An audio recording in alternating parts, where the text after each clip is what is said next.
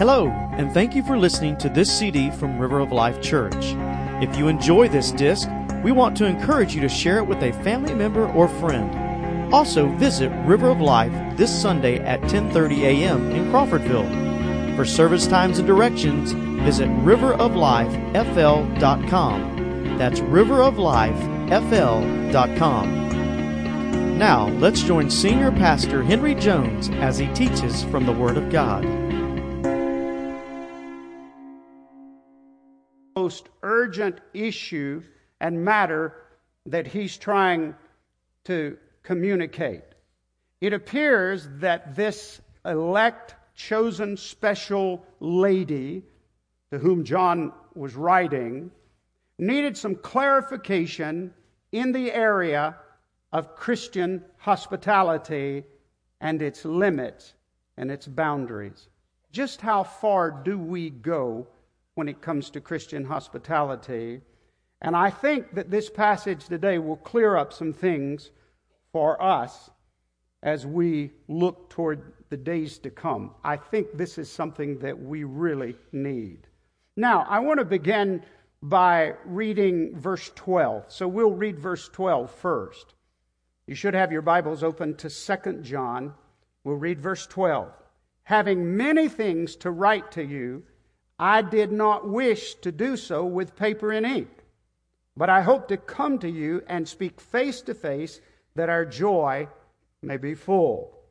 Now, the reason I shared verse 12 first is because it appears that John was saying to this elect special lady, I have a lot of things that I need to talk to you about, and I will do so when I see you face to face. But I have a couple of matters that are so important, they can't wait. And so I'm sending you this letter. And that kind of sets the stage for the importance of what we're about to read. Now, remember, as we go through 2 John, we will look first at truth, and then John will move from truth to love, and then he will finish with a clarification about Christian hospitality. Let's go back and begin in verse 1. The elder, that's how John refers to himself. He's the old man now. He's the reigning apostle who's ministering to all these churches. But in this case, he's sending a letter to one lady. Perhaps she had a church meeting in her home. We can only speculate, but we do know he's sending this letter to her. The elder, to the elect lady and her children, whom I love in truth. And not only I, but also all those who have known the truth, because of the truth which abides in us and will be with us forever. Grace, mercy, and peace will be with you from God the Father and from the Lord Jesus Christ, the Son of the Father, in truth and love. I rejoice greatly that I have found some of your children walking in truth as we receive commandment from the Father. Now, John is saying to her, this elect lady, he's saying, I love you in the truth. But he doesn't stop there. He says, and all those who know the truth love you. Now, friends, if you haven't figured this out yet, people who love the truth love people who love the truth. It's part of what holds us together. And John says that. John says we are bound together by this wonderful eternal truth which has been revealed to us. But he doesn't even stop there. He says the grace and the mercy and the peace and the love which we have all received has been brought to us by the truth and through the truth itself. John is letting her know that truth is all important. And it is for all of us as Christians here today. As Christians, the church, this is what God had in mind for us. That we live in the truth. That we love the truth. That we are to be bound together by the truth. That all the true blessings that come our way come from the God of truth and come to us through the medium of truth. Truth is what it's all about.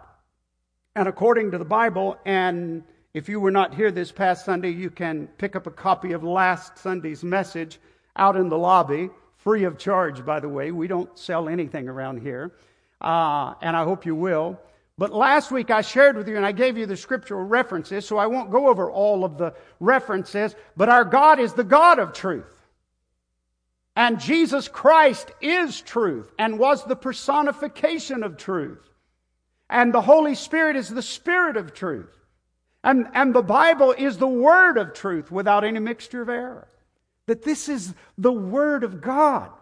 And we are a family of faith, saved by truth, set apart by truth, bound together by truth, blessed by truth, with the responsibility of proclaiming the truth. Oh, friends, for the Christian, for the church, for the Christian church, nothing is more important than the truth.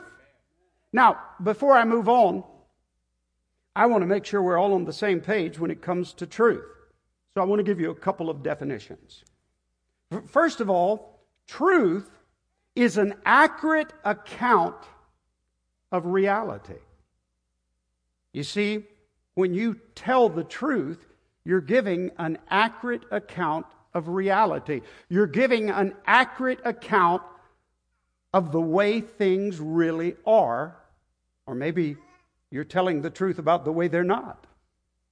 But truth is giving an accurate account. This past week, my youngest grandson, who by the way is 6 years old, runs up to me and he hands me a piece of paper. And he said, "Here, Papa, look what I wrote." And so I took the piece of paper and put my glasses on and I looked at it. And the moment I looked at it and I saw the handwriting and I saw what was on the paper, I knew he didn't write it. And I was concerned, but immediately I looked at him and I saw this smirkish grin on his face. And I knew what was up. I knew he was playing a trick on Grandpa. And normally I just want to tell you, I play along with these games. But this time I decided not to. So this time I just simply looked at him and this is what I said. I said, "Truth." He just stands there. He didn't say a word. I didn't say a word. And so one more time with a little bit more emphasis, I said, "Truth." He stands up straight, pulls his shoulders back, looks at me. And friends, I am not making this up. He said, "Okay, I cannot lie to my pastor."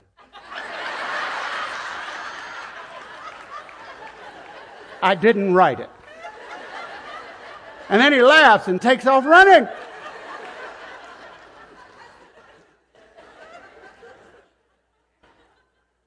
And I kept laughing for a while. The only thing I could figure out is, okay, if you were just my grandpa, I could. But since you're my pastor, I just can't lie to my pastor.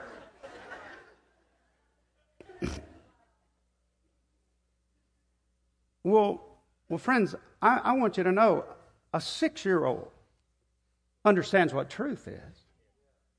They may not always tell the truth. But they know what it is. And that's pretty basic. But for those of us who are Christians, for those of us who have come into the faith by the knowledge and the revelation of truth, we understand that truth is far more than that. Truth is what life is all about. Truth is the reason for our existence. Truth is at the heart of the universe. Truth is about our God, the creator of all things. Let me give you a definition here. John MacArthur says, "Truth is that which is consistent with the mind, will, character, glory, and being of God." Even more to the point, truth is the self-expression of God. R.C. Sproul says, "Truth is God's perfect perception of reality, which is never distorted." You see, friends, when you tell the truth, you are giving a report of things exactly the way God sees them, and God sees them exactly the way they are. Does that make sense? One more time. When you tell the truth, you're giving a report of things exactly the way God sees them, and God sees them exactly the way they are.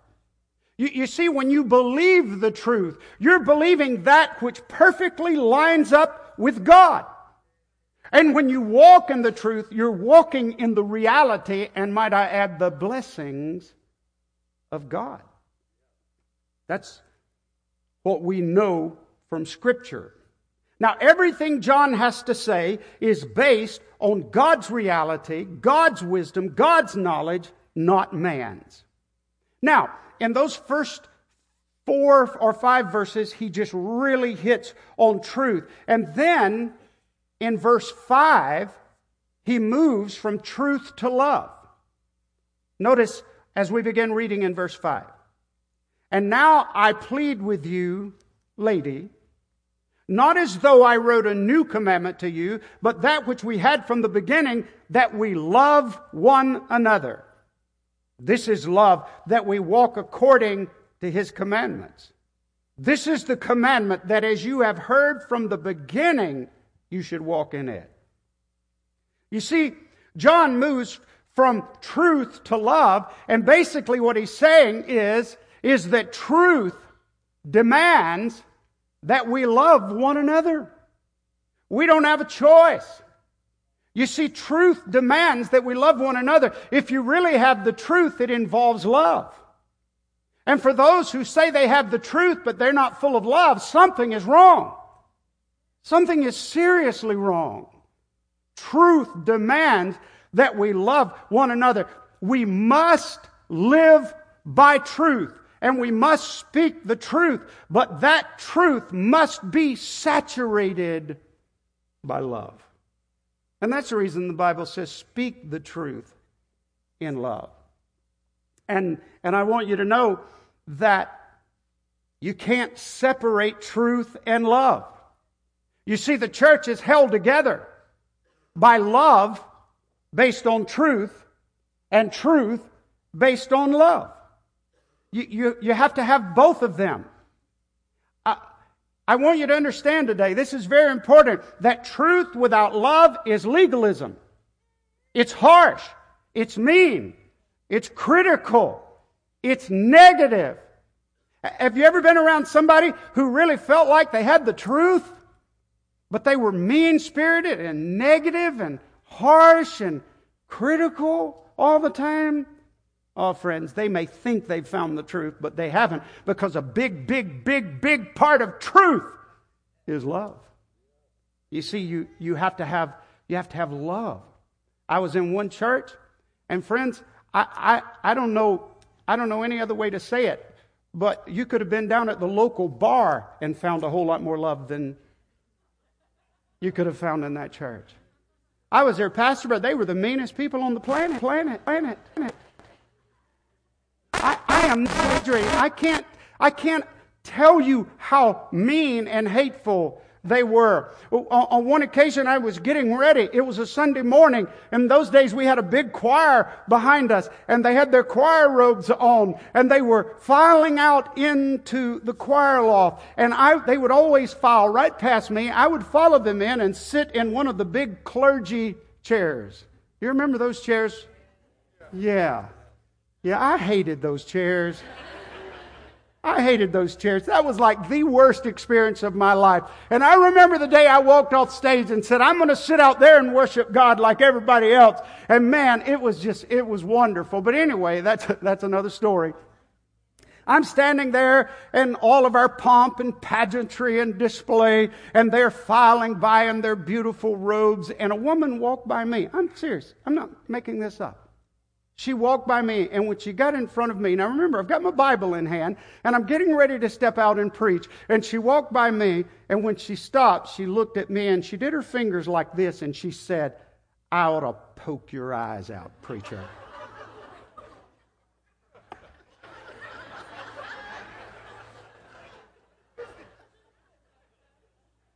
You know what I did?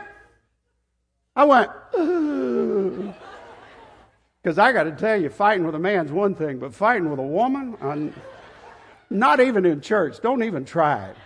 And so, but I want to tell you that truth without love is legalism. Truth without love will drive people away from the kingdom. Truth without love will close the doors of the church. We have to have love. But on the other hand, love without truth is at best just humanism. It's worldly. Love without truth is not biblical love at all. Love without truth has nothing to do with God. Love without truth is just human emotions without any type of foundation. And friends, I want to tell you, love without truth is a tragedy in the making, because it will hurt somebody sooner or later. It's just human emotions.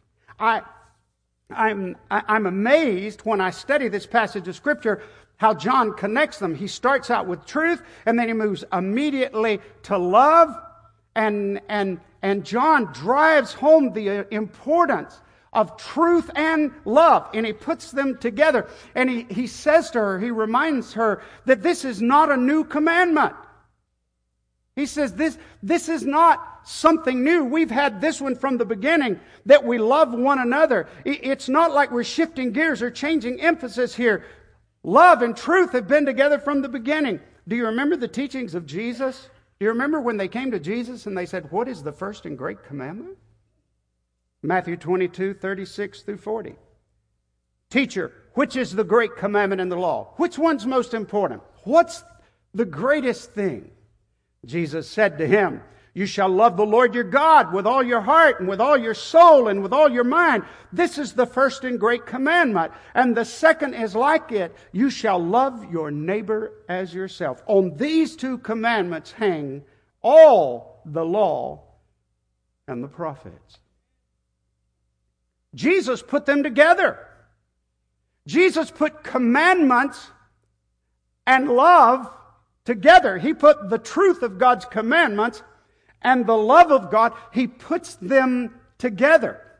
And He says these are absolutely, positively the most important.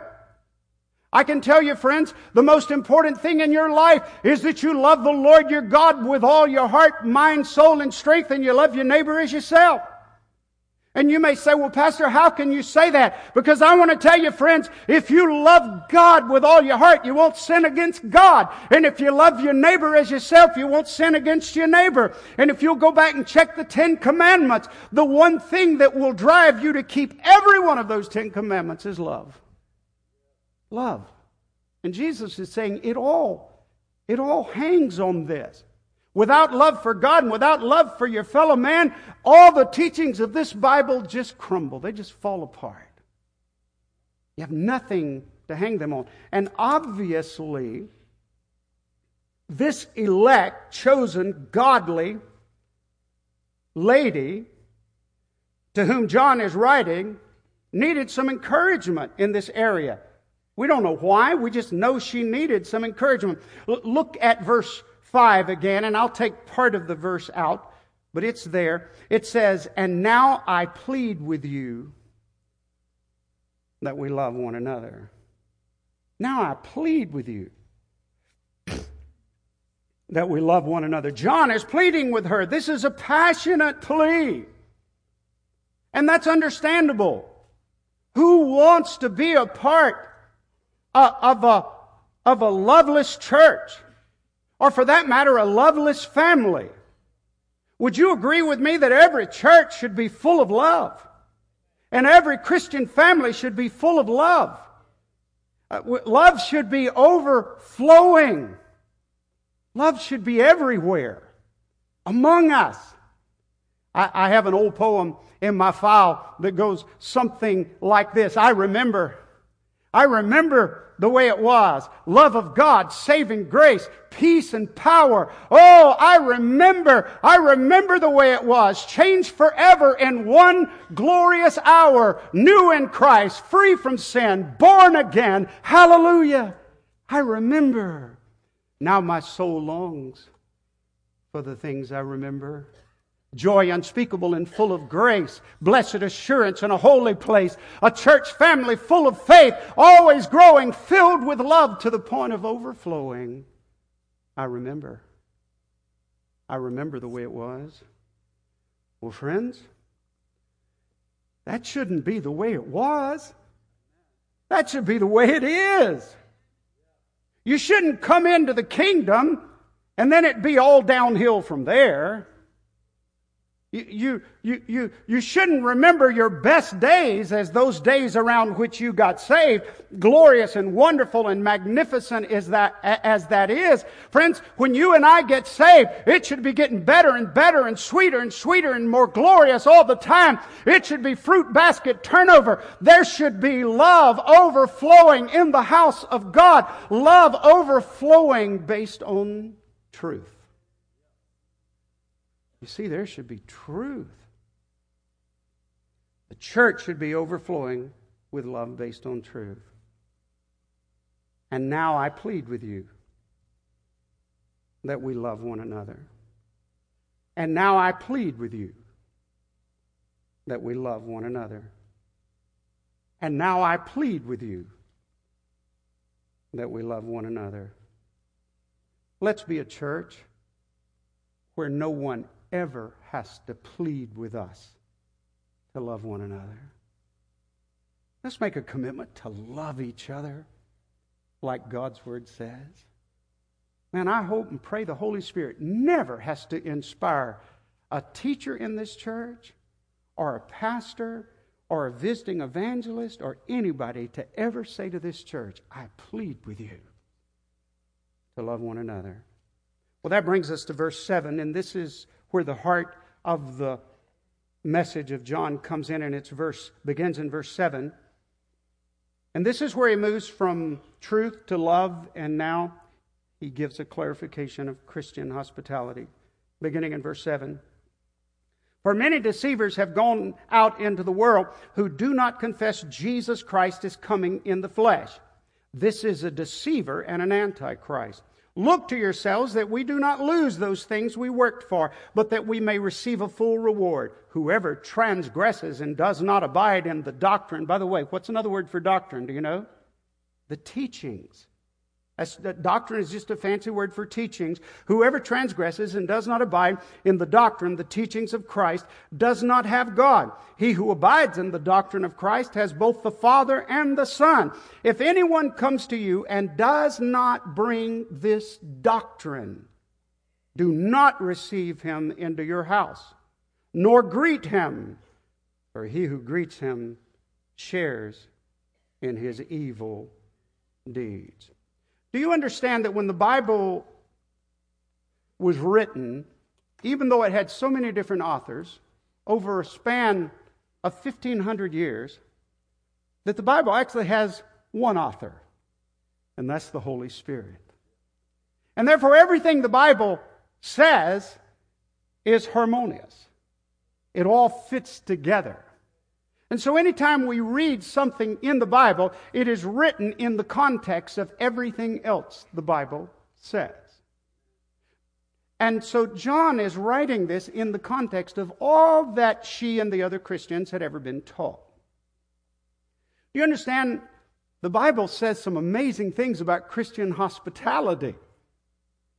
According to the Bible, you and I, as Christians, we're to be the most hospitable people on the planet. We are. We are to be the most loving people on the planet. We're to open our homes to people. The Bible says we're to open our homes to total strangers. One passage of Scripture even encourages us, be sure and entertain strangers, for thereby some have entertained angels unaware. You turn people away, you might be turning an angel away. I was thinking as I was preparing this message, wouldn't it be bad to end up in heaven and run into an angel and say, yeah, I showed up at your house, but you wouldn't invite me in? That'd be horrible. We're to open our doors. We're to open our finances to people. The Bible says if you see your brother in need and you shut up your heart and your compassion toward him, how dwells the love of God in you? Could it be possible that the love of God is in you? No. Another passage of Scripture says we're to feed the poor. We're to care for them. We're to minister to them. We're to give to the poor. And one passage of Scripture says, give to the poor and I will repay you, says the Lord. God said, if you'll give to the poor, He won't have to pay you back. I'll pay you back. And if you think those are big steps, listen to this. Bless those who curse you. When somebody curses you, guess what you do? You bless them. Oh, thank you for cursing me. Now, before you leave, can I pronounce a blessing on you? That'll mess their day up, won't it? They'll think you're on something. And you are. It's just Jesus. And how about this? Pray for those who mistreat you. And if you think, I mean, really and truly, some of the stuff in our Bible is just incredible. I think we've been reading over it and not paying attention to it. But did you know that the Bible says that the people who steal from you, for heaven's sake, listen to this, people who steal from you, you should give them more than they steal? So the Bible says, if somebody takes your coat, give them your cloak also. Next time somebody steals something from you, say, hey, wait. Is that enough? Because I got more. And I'll give this to you if you need it. Now, if you think I'm exaggerating, you don't know the Bible.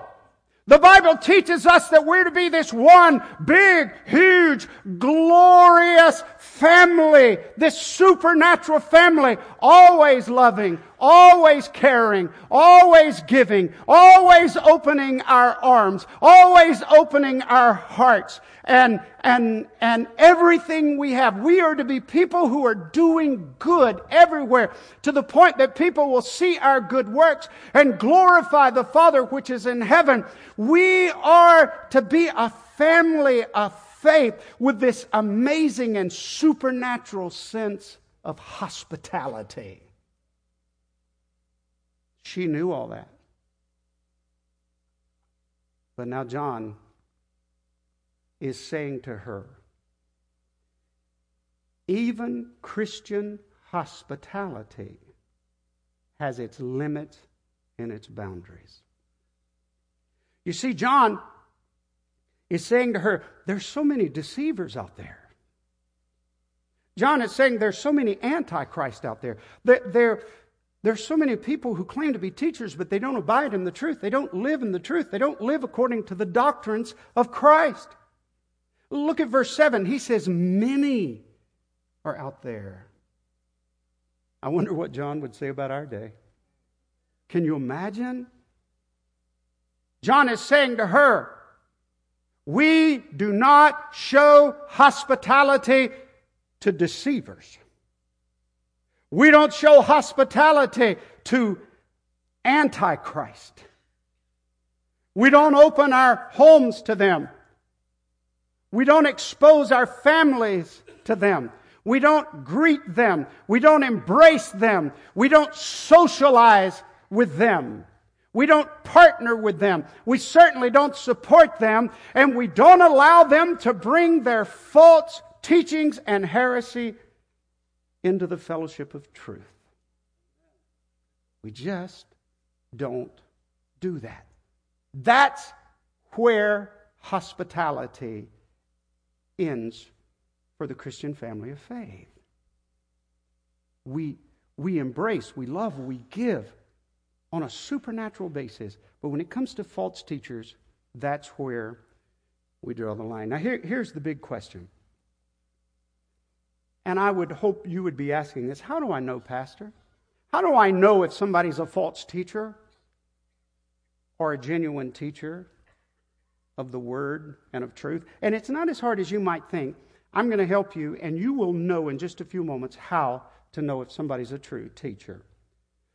A true teacher will always base his or her teachings on the Word of God. They'll always base it on the Word of God. A teacher of godly truth will always back up their teachings with the Word of God. They'll teach you something and they'll back it up with the Word of God. I want you to repeat a question after me. I'll say it, and then I want you to say it right out loud. Where is that found in the Bible? All right, let's do it again. Let's do it together this time. Ready? Where is that found in the Bible? Now, friends, that's a question you should be familiar with. You should write it in your Bible.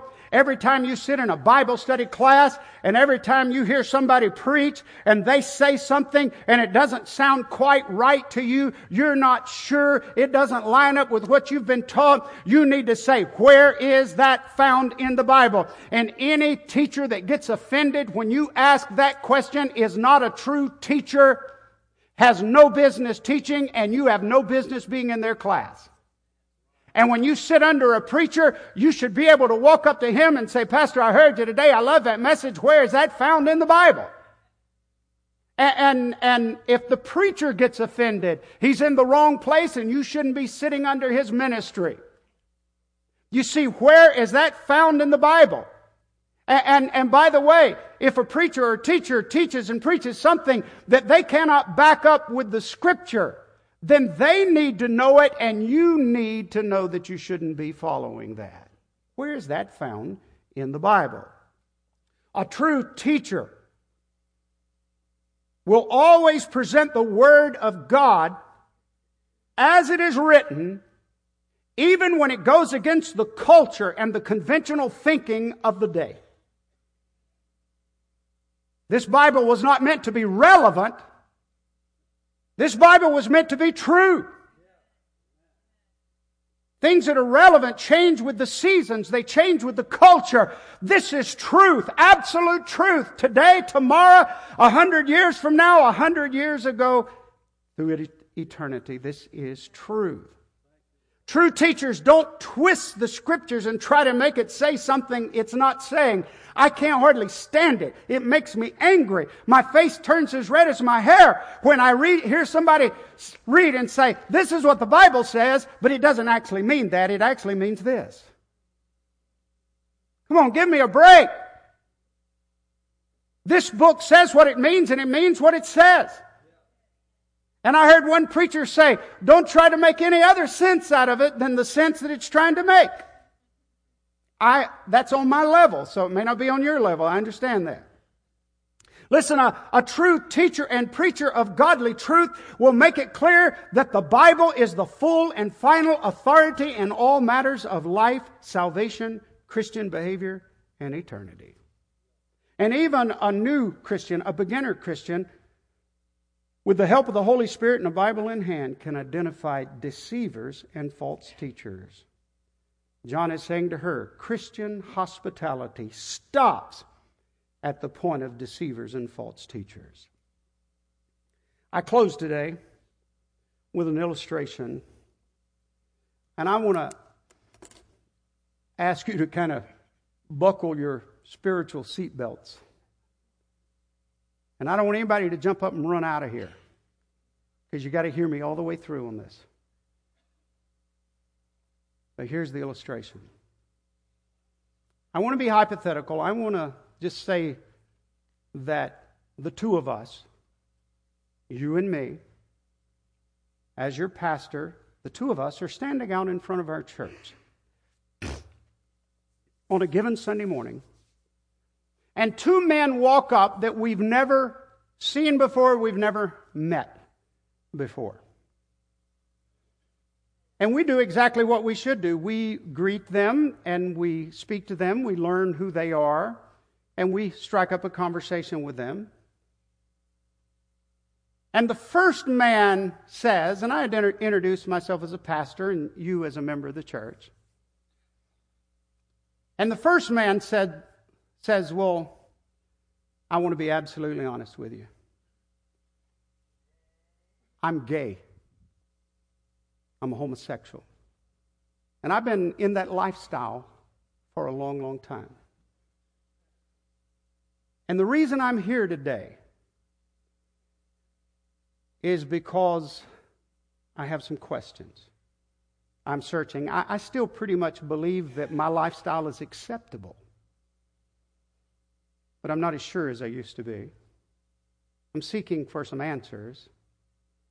And I came today because I want to hear what you have to say about it.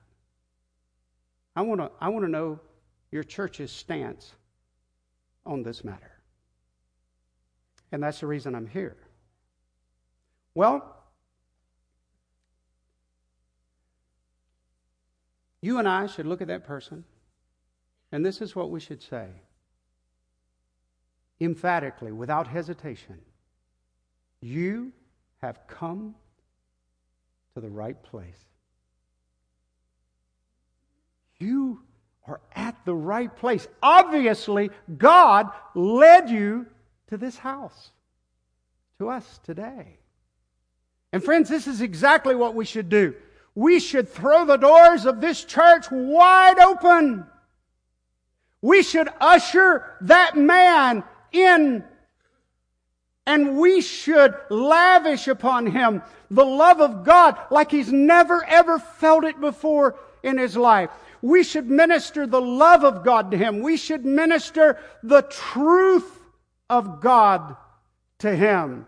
We should even identify with him. We should let him know that every member of this church at one time was held in the grip of sin. It may not have been the same sin he's battling with, but every member of this church was held in the grip of sin. And the same Jesus that saved us and set us free will save you and set you free. We should lavish that man with the most amazing and wonderful Christian hospitality that he's ever experienced in his life. But then what about the other man? So we go over and we talk to the other man. And the other man says, I'm a pastor. I'm a preacher. And I'm here in the area on vacation. And I just thought I would come and worship and fellowship with you guys. But I also have to say that I overheard what you said to that other man. And I heard what he said. And I just want to tell you that he's okay. That there's nothing wrong with him. In our church, we teach that homosexuality is an acceptable lifestyle. A lifestyle that's not only acceptable, but pleasing to God. In fact, I perform same-sex marriages all the time. So I just want to encourage you, please don't try to change him. He's okay. He's all right. Friends, I tell you, you and I, if we follow the Scriptures, we'll look at that man and we should say, you are a deceiver. You are a false teacher. You are anti-Christ. You are anti the teachings of Christ. You don't live or teach according to the doctrines of Christ. Our doors are closed to you. You are not welcome in this house. We will not shake your hand. We will not fellowship with you. We will not embrace you. We will have nothing to do with your deadly doctrine or your deadly teachings. You will find no Christian hospitality here because you are an enemy of the truth. You see, friends, it's not that person who's living in sin that we need to avoid. The Bible has sent us into the highways and hedges to minister the good news. And by the way, all of us were in sin at one time in our lives until we heard the good news. It's not the avoiding of that person who's in sin. It's that we draw the line when it comes to those who condone sin. Now, friends, why would the Bible take such a dogmatic stand on this issue? Here it is. Because truth is too important. and deception is too deadly. Isn't it time for the Church of Jesus Christ to say we will take up the word of truth? And with all the love that God gives us, we will live out this truth. But here's where we draw the line. Here's where we draw the line. Hospitality stops at the point of deception and false teachers. Would you bow with me in prayer? Thank you again for listening to this CD from River of Life Church. If this message has touched you today, or if you need somebody to pray with you, please let us know. You can call us at 850-926-1200 or send an email to info@riveroflifefl.com. We also encourage you to visit River of Life this Sunday at 10:30 a.m. in Crawfordville. For more information, visit riveroflifefl.com.